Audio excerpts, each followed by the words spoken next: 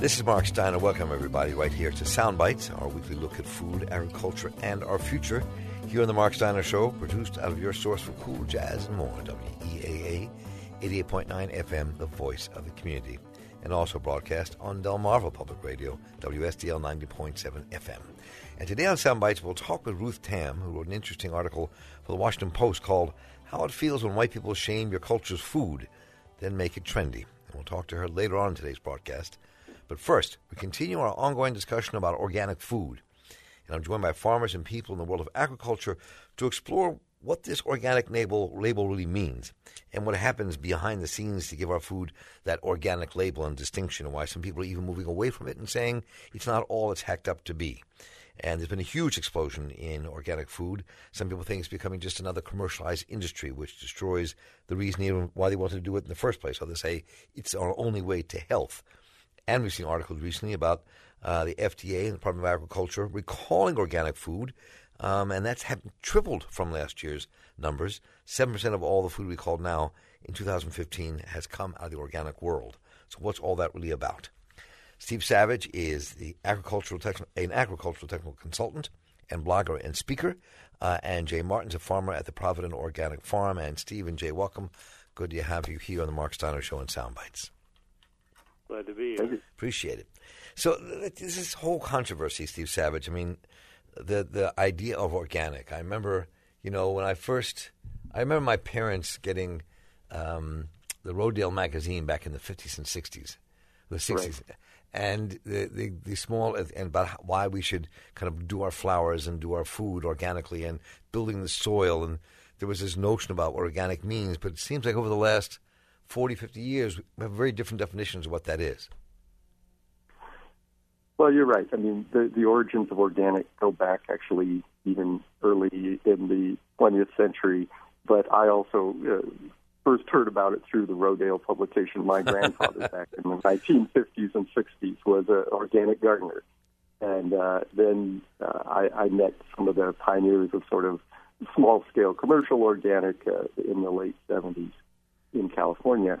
And from the very beginning, I think the fundamental insight of organic was that you really need to be paying attention to the health of the soil. You'll often hear people say, well, until such and such a time, everything was organic. And it's like, no, actually.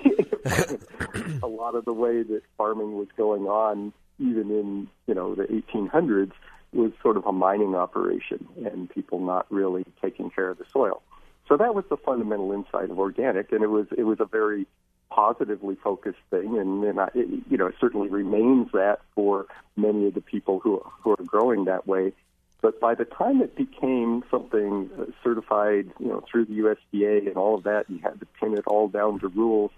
It becomes much more of a negatively focused definition, sort of a list of, well, it's not this, it's not this, it's not this, and to me, that kind of loses some of the original value. I mean, I know there are a lot of farmers here who have kind of walked away from an organic classification. I mean, Jay, your farm is organic, but it's not an easy thing to say you're organic, right? Well, I guess you actually can't say that you're organic unless you're certified by the way the law reads. Right. But I mean, I've had a long reputation of having grown organically, so I haven't found the need, to be able to have to tell people that.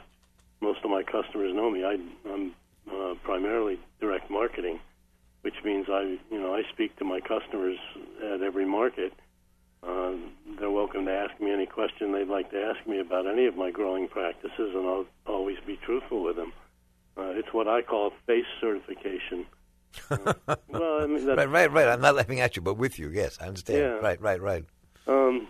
It's a direct relationship between the consumer and the farmer, which, I know that's not always possible, but I think it's probably one of the best ways for anybody to ensure their food supply is to know who their farmer is or their group of farmers. But what does it mean for you to be able to call your farm organic? Well, that was kind of a loophole in the law. Actually, a woman in Maine who'd been an organic farmer since the 50s, and she was had been certified by MOFGA, the Maryland Organic Food and Gardening, or the Maine Organic Food and Farming Association. And she had named her farm, in the name it was Organic Farm. And she brought it up that during the comment period that, do I have to change the name of my farm? And as it turned out, that as the law read, you did not have to change the name of your farm. So I slid in under that and named my farm Provident Organic Farm.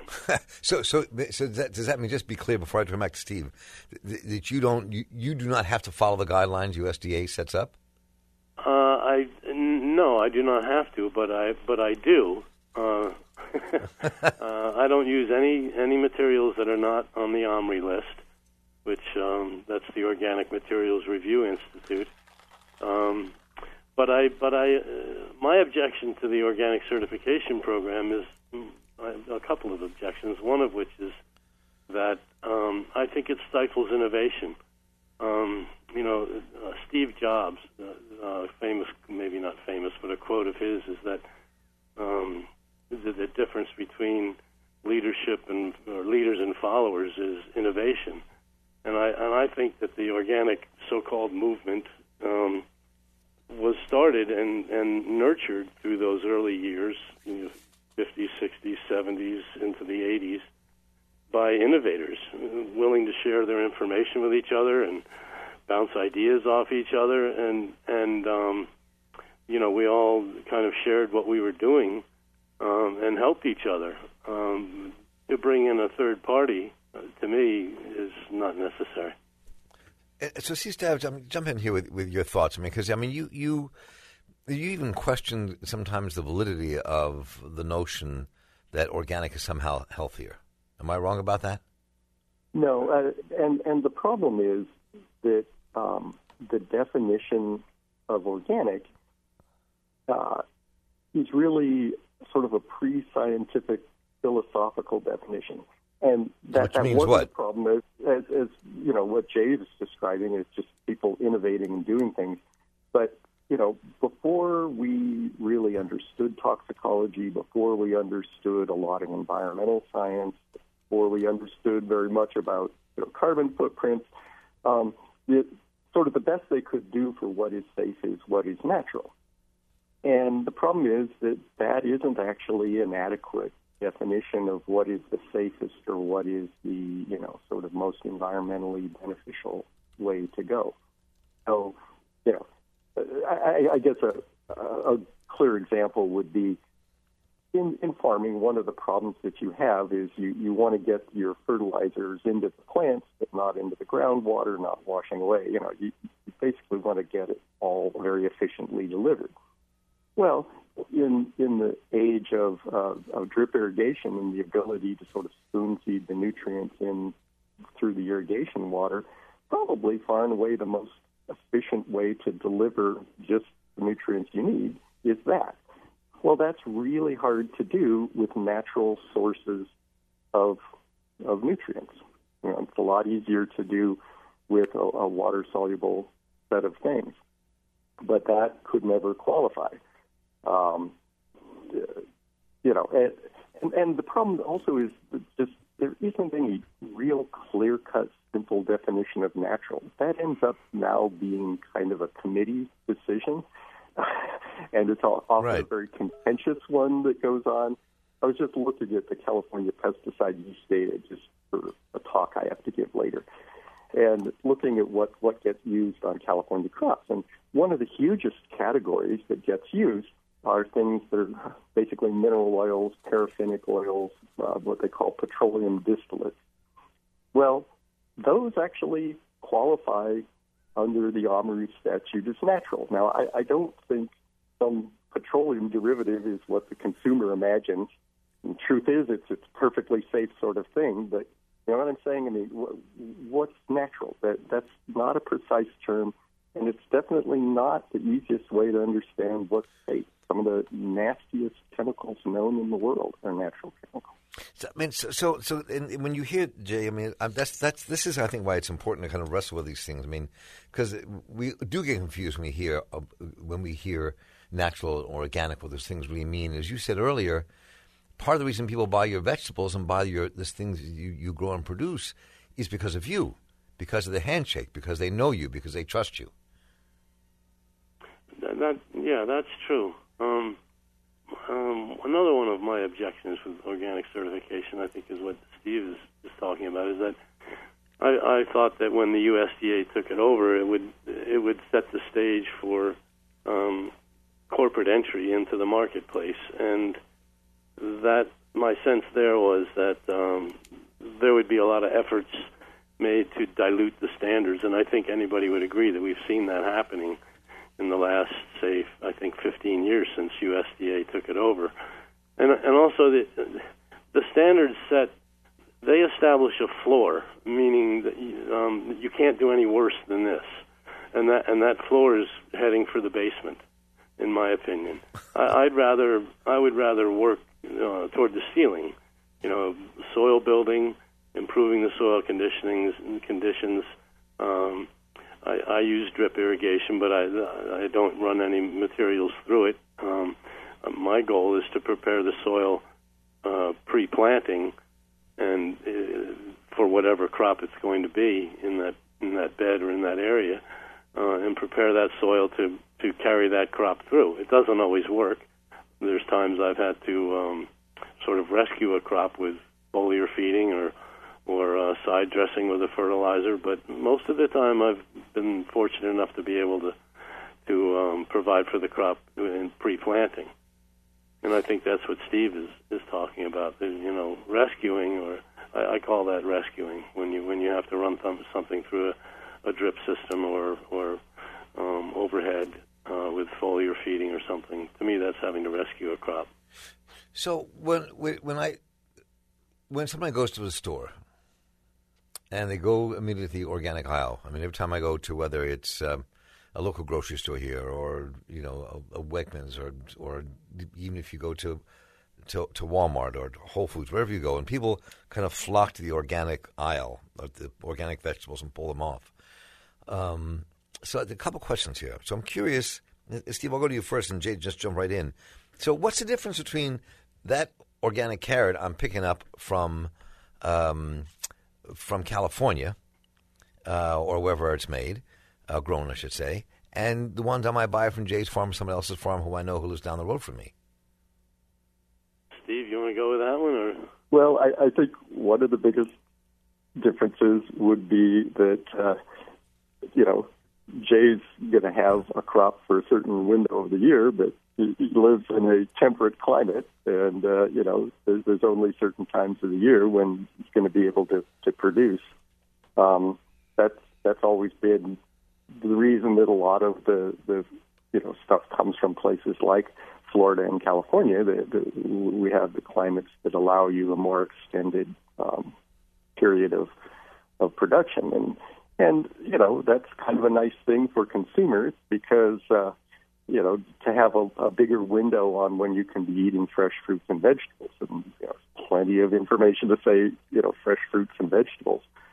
But I think the other thing is that if you're getting that carrot from California, 10 to 1 that comes either from Bolthouse Farms or from Grimway. And in both cases, they produce both organic and conventional. And they're simply, they would just say, we're meeting, customer demand. And the same companies grow both. And honestly, I would feel perfectly comfortable buying either of those. I mean, I'd love to buy, from somebody nearby like Jay, just because there are certain things that there's tremendous advantage to being able to let something get really fully mature before you pick it, and you can't always do that, with something that you're going to ship long distances. But that said, whether or not those are safe to eat, whether it's organic or not organic, is something based on EPA regulations of the pesticides. The EPA regulates the pesticides whether they're organic or conventional. And the USDA does extensive sampling of food within the chain and looking for residues, and they confirm over and over again that there are not dangerous residues. So, to me, the biggest advantage of buying from Jay is that he can get you really fresh, local and stuff, and I would agree there's tremendous face value there. But if you're going to feed your family a healthy diet and you want to feed fresh fruits and vegetables, they can come from other places at other times. Jay? I think all that is correct. I would say that the recent trend, what we're experiencing now, is people are leaning toward locally accessed food, so we see a rise in our sales in the farmers markets. More people coming and accessing locally produced food. They want to support their local farmers. And in addition, I think another growing trend in the organic sector is high tunnels, passive solar greenhouse systems, where we now can extend our seasons at least 3 weeks on both ends by growing in high tunnels. I mean, I can grow year-round in there. There's there's probably 25 or 30 crops that I can successfully grow in a tunnel through the winter. So, and I've been all three of the markets I've sold in the last years have been converted to year-round markets by my presence, and then other people who have said, well, I've got eggs too, and I can bake bread in the wintertime, and my cows don't stop producing milk all winter. So, so the local markets can, if they're supported, they can grow to satisfy a year-round market, at least in this area. And I don't know, Steve, if you ever read anything about Elliot Coleman. I mean, he's in Harborside, Maine, and he's going year-round up there, that's a pretty strong statement about the capacity to grow year-round. If it's well, and I supported. think that backs up to your idea that innovation is so important, and you're right. I mean, the innovations around protected culture of various types, or even vertical culture, or whatever. That's all fantastic, and that happens both for organic and non-organic. I think the one that to me is more disturbing, though, as a trend in organic, is that it's a lot harder to grow of certain row crops like wheat or corn or soybeans or something like that efficiently organic, and the supply in the U.S. and Canada has not been keeping up with demand for organic animal feed and certain organic ingredients. And the really disturbing, extremely non-local side of organic is in non-perishable ingredients, so in sort of organic processed foods, and some of that, and in feeds for animals for organic. And you've got that coming out of places like China and India, and you can have some serious problems there. And I'm sorry, the organic rules do not protect you from cadmium in the soil or lead in the air or aflatoxin in the corn that nobody bothers to check for. And, again, that's something that's completely foreign to today's kind of organic farming. So, I mean, part of that, I mean, there's a huge confusion in the minds of people about what we're eating and what all this really means. I think that's part of what's this part of our discussion around organic foods. And but there's also the argument, Jay, I mean, that organic foods are healthier, less pesticides. Now, we don't have anybody in the program who's definitely going to say yes to that, though many people do believe that and think that's true. And so how would you discuss that with your customers or with yourself? Well, I'm of a mind, and I think anybody would agree with this, that food has its highest nutritional value the instant that it's picked. Right. To me, it goes from ripen to rotting at that moment in time. The quicker you can get it to the consumer, the higher nutritional value it's going to have. That is the true value of food, is its nutritional value, not supply and demand. As far as I'm concerned, doesn't even come into play with the value of food. I would say that because if for no other reason, because we're not using toxic chemicals, you would have to think that it would be healthier in the long run if we're not introducing toxins into our bodies, regardless of how it's grown. It may be a conventional product might be as high in nutritional value as a organic product, but with no toxins involved in the organic growing, I think you'd have to say that it would be healthier. I read in Acres USA, I read an article about the relationship between the use of glyphosate and autism, and on the graph from 2001 to 2013, the two lines followed each other right up the scale. But Jay, have you ever seen the graph that shows the line of organic sales and autism? They do exactly the same thing. Those sorts of relationships are not how you figure out if that's how it works. I mean, there's a perfect correlation of autism and organic sales, and I don't think anyone believes that's the cause. Well, but I mean, I think one of the things that we've heard a lot on this program and discussions in other areas, especially around GMOs and other things, whether you agree with the genetically modified organisms or not, is that one of the places where research has not been done is in the long-term effects of the toxicity of the things we put on our plants, of the herbicides we're using, before they're okayed for the marketplace to use. That's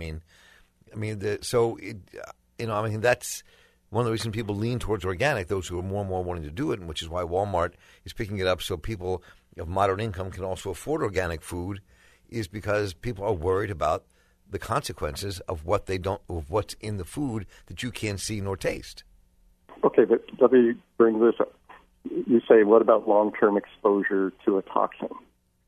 In any cauliflower or eggplant or tomato or potato you eat, no matter how it was grown, the plant itself makes nicotine, which is a very, very toxic material, right? But we've all been eating nicotine and capsaicin and caffeine and all sorts of natural toxins in our foods for a really long time. And it isn't just, is it toxic? It's what is the dose that's there. Now, the dose of nicotine that's in a eggplant is dramatically closer to something scary than the residue of even, the sort of most potent insecticide that you might be able to find in modern produce. So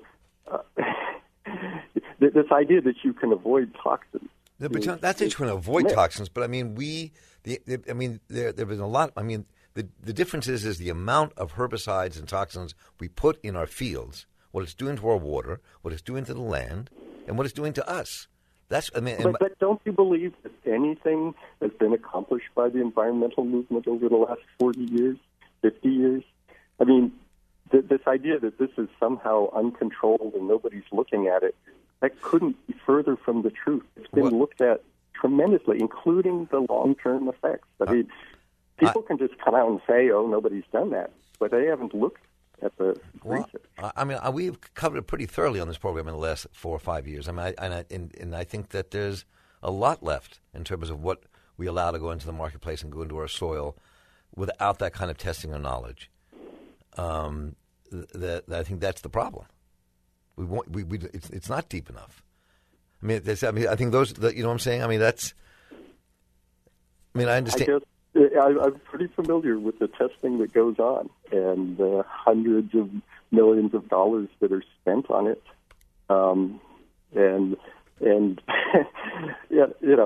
It's not like the EPA has not been out there doing its job for, ever since it was created. Jay, any thoughts on what we've just been? I'm sorry, I didn't mean to just go off into that for a moment, but let me bring you back. Well, I couldn't hear very well what Steve was saying. I'll make a few comments. I hope they're appropriate. Okay. Our bodies, I think, are capable of handling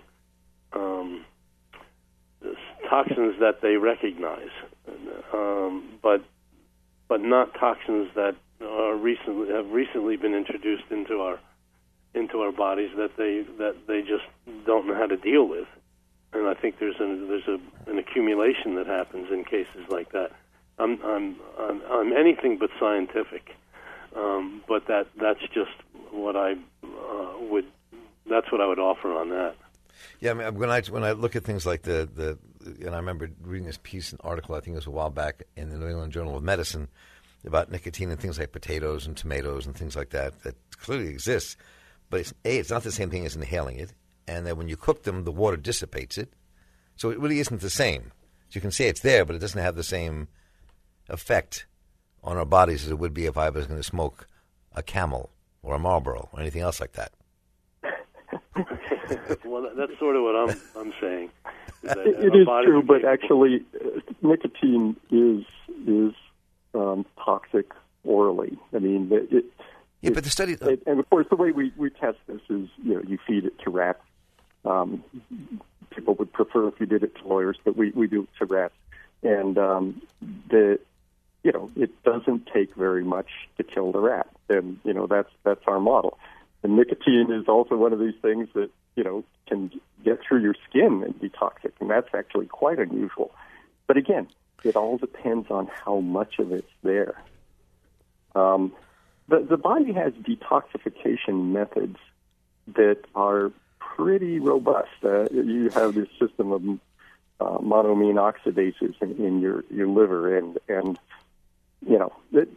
there are just a lot of things that we have just because the world is kind of a toxic place.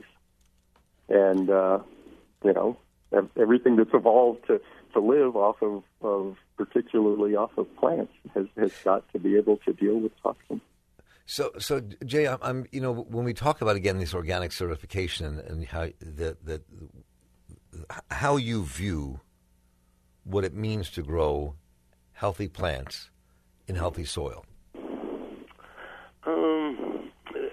Well, it's a stewardship thing, I think, Mark. I kind of feel like we don't really own anything while we're here. We're just renting it from the next generation or the generations that follow. And so, I guess part of my goal is to leave it better than I found it, and building the soil for whoever comes along and wants to till this farm that I've been working for 30 years. I think it's stewardship. And I think many people worry about the as we see the commercialization, for want of a better term, of the organic organic world.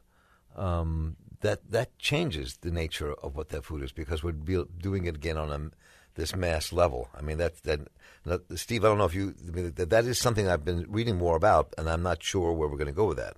Yeah, I mean, I certainly would agree that there's sort of a difference in,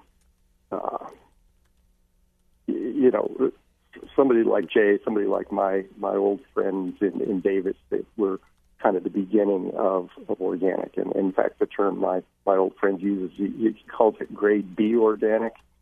And so he actually has very mixed feelings about sort of this mainstreaming of organic. But then on the other hand, if it was only people like Jay, it would be a really, really small segment. It would be what? A really small segment, It's in terms of, to me, of what's possible. The mainstream, that it's gone mainstream in a way. I know it's probably utopian thinking that all of us could find a farmer, and then that farmer would grow for us. So sort of in the original CSA model that was introduced in this country back in the mid '80s. That was what that CSA model was, where everything the farm produced went to the subscribers of the CSA, and that's been morphed through many evolutions and changed into a lot of. You wouldn't recognize some of them as CSAs anymore, and I know that's probably utopian thinking, and I'm glad that it's going more mainstream. But at the same time, I'd like to see more of a commitment on the part of the large-scale producers or the corporate producers. I'd like to see more of a commitment than just, I think in many cases all it is input substitution. Rather than using chemical inputs, they're using organic inputs, but their head isn't any different than it was 2 years ago. Yeah, exactly. And also where we're getting many of our organic vegetables now from California, we're seeing what that's doing to the land in California, sucking up the aquifers, and how long can that last? Well, I wouldn't know I think how if long you that actually can last. could, I think if you could actually meet some of the people that we're talking about, you might, people are a lot easier to demonize if you've never met them. I don't think it's a question of demonization. I'm not demonizing anybody. I would never do that. But I'm just saying that the and I would never demonize the farmer, him or herself, because they're doing the work. I mean that's how they have to make the living. Whether it's a farmer having to grow chickens in the very conventional way because that's how they got to survive in this world. I mean that's real. So no, but I mean just when it gets as large as it is, which is why you have to have the federal government kind of overseeing, saying what it or wasn't organic, as opposed to saying to Jay Martin, you've been doing this for years, and you know what you're doing. You know what I'm saying? I mean, that's part of the problem. The complexity makes these rules that aren't necessarily real. In terms of how we define what organic is. Yeah. Well, what was interesting is that during I think it was in 1990 that Congress said, USDA, you figure out a national organic standard, and it wasn't until 2002 that they hammered it out. And the reason that it took that long was that the USDA is pretty much a science-based organization, and they really wanted rules that had to do with what we know about the science and about the safety and all that kind of stuff. And my friends from the organic community said that the real pushback on that came from sort of the organic consumers. And, you get organizations like Organic Consumers Association, and they're the ones who were adamant that it could only be the definition based on natural and all that kind of stuff. And so I think that sort of fanatic side of it came in more from the organic consumers than from the organic farmers. So, Jay, I'm curious how you like to see it, how you think it should be structured. The organic certification program? Yeah. Well, in the early years, we were certified by the Maryland Department of Agriculture in '91. That was the first year that they had the program, and that was a group of farmers certifying each other. And the certified naturally grown, which it does not fall under the organic certification program by the USDA, that was an outgrowth of kind of a rejection of the USDA handling the standards. And that was farmers certifying neighbor farmers. Now, I suppose there's probably plenty of room for that to get warped around, but just like anything. But right. I can see backyard bribes happening and things like that, I suppose. But I think we need to localize our food supply, localize our certification. To me, the smaller, I think it's a law of physics that the smaller the unit, the better it interacts with its environment. So I would like to see things done. I would be happy to be certified if it was a local group, say a Delmarva group that certified me here and other farmers on the shore. I would be happy to participate in that. The smaller the better. It's as simple as I can put it. So now I understand what you're saying. And so what if you were kind of speaking to other people about this in terms of what it would mean to be organic? I mean, how would you think of it being certified other than the way it's done now by the DOA, Department of Agriculture? Well, I think I just explained that. No, you didn't know. I'm just saying because one of the reasons that farmers like people like Joan Norman and the Normans, their One Straw Farm in Baltimore County, right.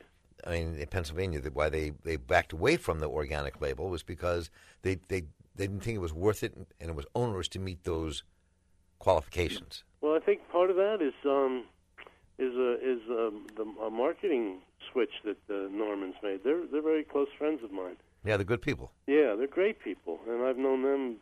I used to grow plants for Drew and Joan years and years ago. I've known them for at least 30 years, and I think they've gradually, over the last, I guess, maybe 10 or 12 years, have gotten away from wholesaling, and they pretty much do just the CSA now, I think. Yep. And so that's sort of in line with my base certification thing. People know Drew, know Joan, know that they'll maintain their standards of growing. I don't know how many shares they have. I think it's upwards of 1,500 families, or maybe 2,000, which is a huge CSA. But there's an element of trust and faith that exists in that relationship. So there's no need for a third party to establish that for anybody. It's established. It's a direct. Part of direct marketing is getting the middleman out. Well, we can do that in other areas too. We don't need a third party involved. If you can establish a relationship of trust and faith, then we don't need a third party involved. And I guess, and I think that in some ways, Steve Savage, this trust and faith can exist on a local level, regional level, but it can't exist on a national level. It's impossible. Well, it can. I don't know. It does take the third party in those cases. Yeah. Right. Go ahead, Steve. I'm sorry. Yeah. I would just say, the model of the CSA and then the complete local connection and all of that, that's a fantastic model. It's just not how you're going to feed, 300 million people in America. There are places where you could do that, but you're not going to do that for everything you eat. I mean, if you want to eat some tropical fruit, you're not going to be doing that. If you want really high-quality bread wheat, well, that wheat, it's kind of like wine. Wheat needs to be grown in the right environment to have the quality that you want for it. You really want that wheat coming out of North Dakota or Alberta or someplace like that. So, food is an incredibly diverse thing. And, vegetables and local fruit and all of that is just one component of the world food supply. Well, this has been a fascinating discussion, just the beginning of so much more we can talk about. And I really appreciate the time that both of our guests have given us in this segment of Sound Bites here on the Mark Steiner Show. You just heard the voice of Steve Savage, who's an agricultural technology consultant and blogger and speaker. We'll be linking to his work on our website. And Jay Martin, a farmer who runs Provident Organic Farm in Bad Valve, Maryland. And we'll be linking to his site as well. And Jay, when we're down your neck of the woods next week, I'm going to have to come down and check out your vegetables. You're certainly welcome. Appreciate it. So Steve Savage and Jay Martin, thank you both so much. Appreciate you being here with us. Thank you. Thank you. We have to take a very brief break, and when we return, I'll be joined by Ruth Tam, who just wrote a fascinating piece in the Washington Post, how it feels when white people shame your culture's food, then make it trendy. Stay with us.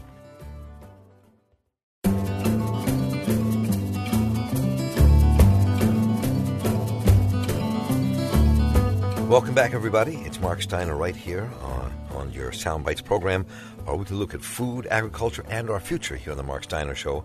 And, of course, produced out of your source for cool jazz and more, WEAA 88.9 FM, the voice of the community, and also broadcast on Delmarva Public Radio, WSDL 90.7 FM. There was an article that caught our attention this week in the Washington Post. It's been making the rounds on social media. It was called How It Feels When White People Shame Your Culture's Food, Then Make It Trendy. It was written by Kojo Namdi's web producer and She the People contributor, Ruth Tam, who joins me now. Ruth, welcome. Good to have you with us here on the Mark Steiner Show and Sound Bites. Thanks for having me, Mark. I loved your article because, when people don't get it, I think... Maybe I should have just called it that. Probably would have saved me some grief. Exactly. People just don't get it. But it's true. I mean, because we don't think about even those things when we say we're going for Chinese food. That there's a world and a culture and a life behind the food. Yes, I think a lot of people forget the culture behind the food, because Chinese food has been a part of American culture for a long time. But it's important to remember that it's Chinese American food and not the food that a lot of Chinese immigrants and descendants of Chinese immigrants make for themselves at home. So it's important to make that distinction and not to associate Chinese American food with a different culture and a different story. It has its own story, and I think all food and all cuisines that we seek out and pay for and want to have an experience with needs to be investigated, just because knowing those stories makes the experience of eating out a richer and fuller one. So when you start the story off, and if I mispronounce this, please correct me. I know you will. Is in Gao Lam? It's Ngao Lam. Ngao Lam? Yes. Ngao Lam. Okay, Ngao Lam. So you start talking about the Ngao Lam that your grandfather prepared, and your experiences feeling it, smelling it, but also your experiences of what happened when people came over, white people, your classmates. Mm-hmm. The dish is actually one that my father is well known for. Up until recently, I hadn't had it outside of my family's home. I had never had it cooked by anybody else before. So while I have many favorite foods of my father's, this is one that I associate just with him. And it's also one of the most pungent things that it just really attacks you when it's being made. And I want to put this out there. I don't really love the smell of boiling meat or cow's stomach either. It's not very appetizing. And when I was growing up, I didn't love the smell, and it's important to know that, I think for people to know that there are plenty of parts of Chinese cuisine and Chinese culture that I find difficult to reconcile with, but that's another story. So, when I was growing up, this smell was pervasive in my home, and the smells of all kinds of dishes, and but I never felt shame because of it until I was taught to feel shame by other people who weren't familiar with my family, weren't familiar with our story and our culture, and I think that's something that's important to look at. I had always just assumed that my father was making me food, that it wasn't for me to complain about or to comment on in a negative way, and it was a way that he showed us love without having to say it really obviously. And so when someone took what was part of my family's story and made it something to be ashamed of, that's when it kind of became this turning point for me. And it happened early on in high school, and after that I kind of started to shy away from food and to kind of hide what was very obviously Chinese about me. And it wasn't until relatively recently that I became comfortable with trying Chinese food on my own again and cooking it on my own, because for so long it had been a source of shame. That's really interesting. I mean, I think that it almost sounds in some senses traumatic. You know what I'm saying? To have to kind of disassociate yourself from something that is you. Yeah, and it was a really uncomfortable experience. I remember it very vividly. It happened in the school cafeteria, not unlike the scene from Fresh Off the Boat that I mentioned in the piece. Mm-hmm. And I think it's important to draw attention to the fact that it wasn't just one instance. A lot of people thought that I was calling attention to one moment and it was blowing it up out of proportion. But this wasn't one thing that happened to me that I carried through for the rest of my life and had this one comment from one person become the reason why I avoided Chinese food. That's not the case. This is the kind of thing that happened in small ways throughout a lot of my adolescence, and after I wrote the piece I found out that a lot of people have had the same experience too, which is both comforting and very, very sad at the same time. And what's even more traumatic, I think, are the ways that I remember hiding my identity and the ways that I remember trying to obscure my identity. And that is much more upsetting to me than this actual moment, but it was kind of a turning point, I think, in my life. Yeah, I think this, because what your piece does, and even, it's more important to me than just a foodie piece, I mean, it's that some people might say, oh, that's what this is about, but no, I mean, it's that what America does to people is to say there's only one culture, right? And the white culture dominates without realizing that's never been America. That's just how certain people want to define America. Yes, I think that there's a lot of there are a lot of dishes that are now considered normal and American when not too long ago they were the ethnic food, the immigrant food of their time. I think one of the best things about publishing such a polarizing piece like this is that I found out about so many other people's stories, and these are coming from people that you would consider Caucasian, but a couple generations ago they definitely weren't part of the majority, and they weren't considered American.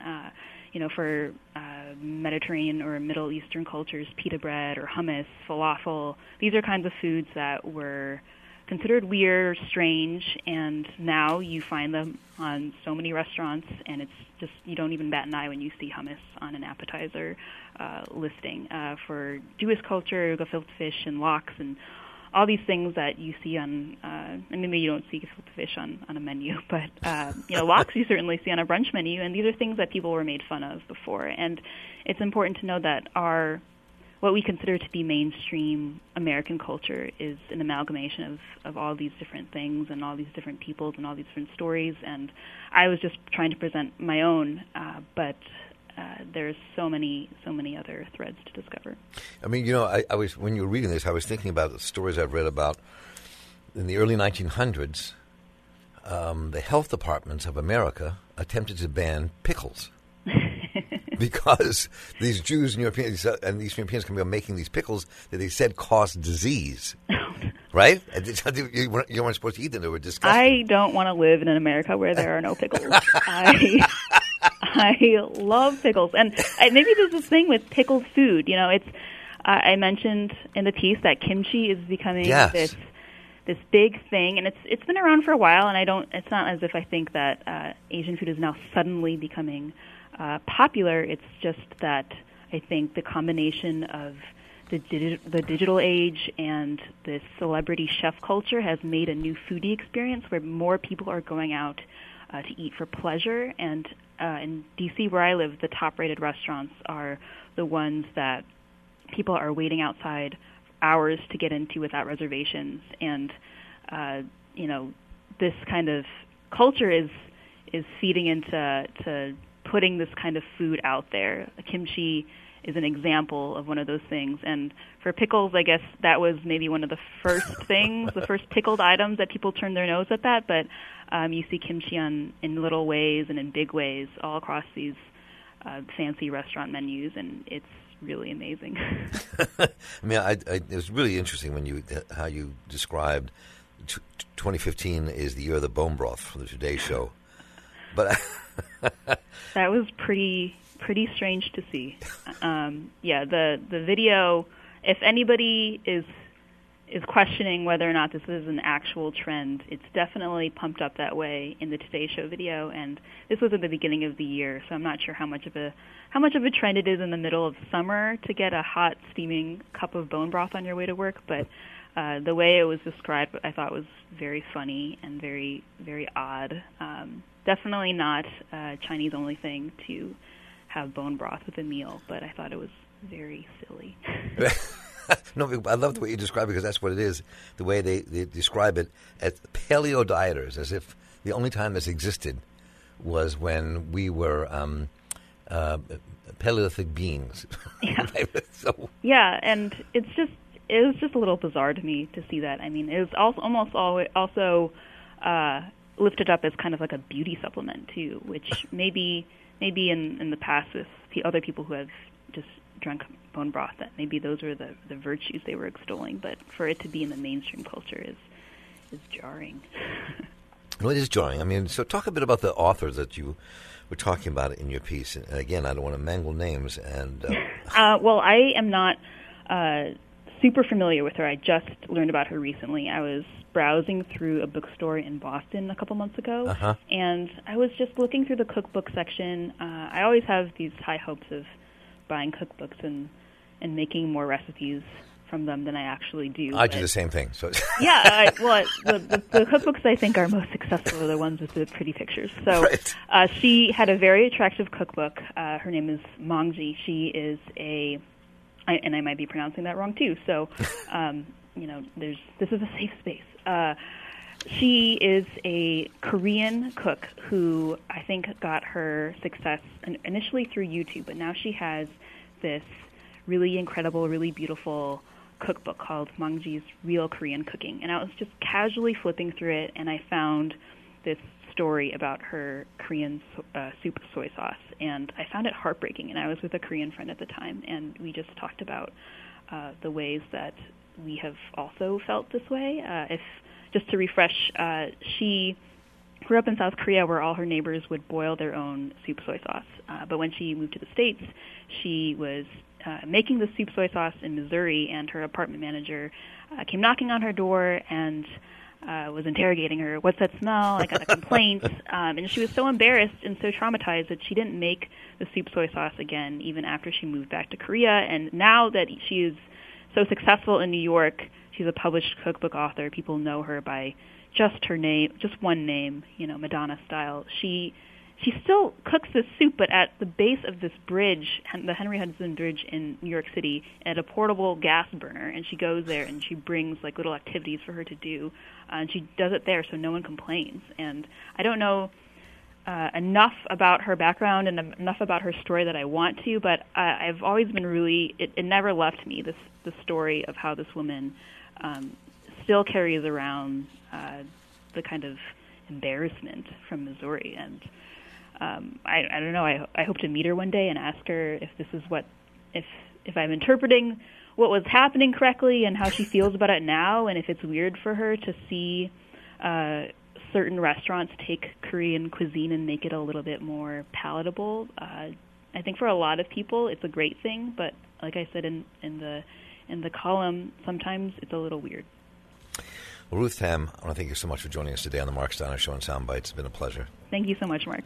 And you can read her article on WashingtonPost.com and also at SoundbitesRadio.org. Thank you again, Ruth. Thanks. The Mark Steiner Show and Soundbites are productions of the Center for Emerging Media and made possible in part by the Town Creek Foundation. Our producers are Stephanie Mavronis and Mark Gunnery. Our engineer is Andre Melton. Our engineer at Delmarva Public Radio is Christopher Rank. Our interns are Sienna Greaves, Monifa Wilson, and Calvin Perry. And our theme music is by Wal Matthews of Clean Cuts. Send me your thoughts about today's show to talk@steinershow.org. To podcast the Mark Steiner Show and share it with your friends, visit us on the web at steinershow.org or listen to us via your favorite podcasting app. You can also learn more about Soundbites and listen to past episodes at soundbitesradio.org. For your source for cool jazz and more, WEAA 88.9 FM, the voice of the community, and WSDL 90.7 FM, Delmarva Public Radio. I'm Mark Steiner. Take care.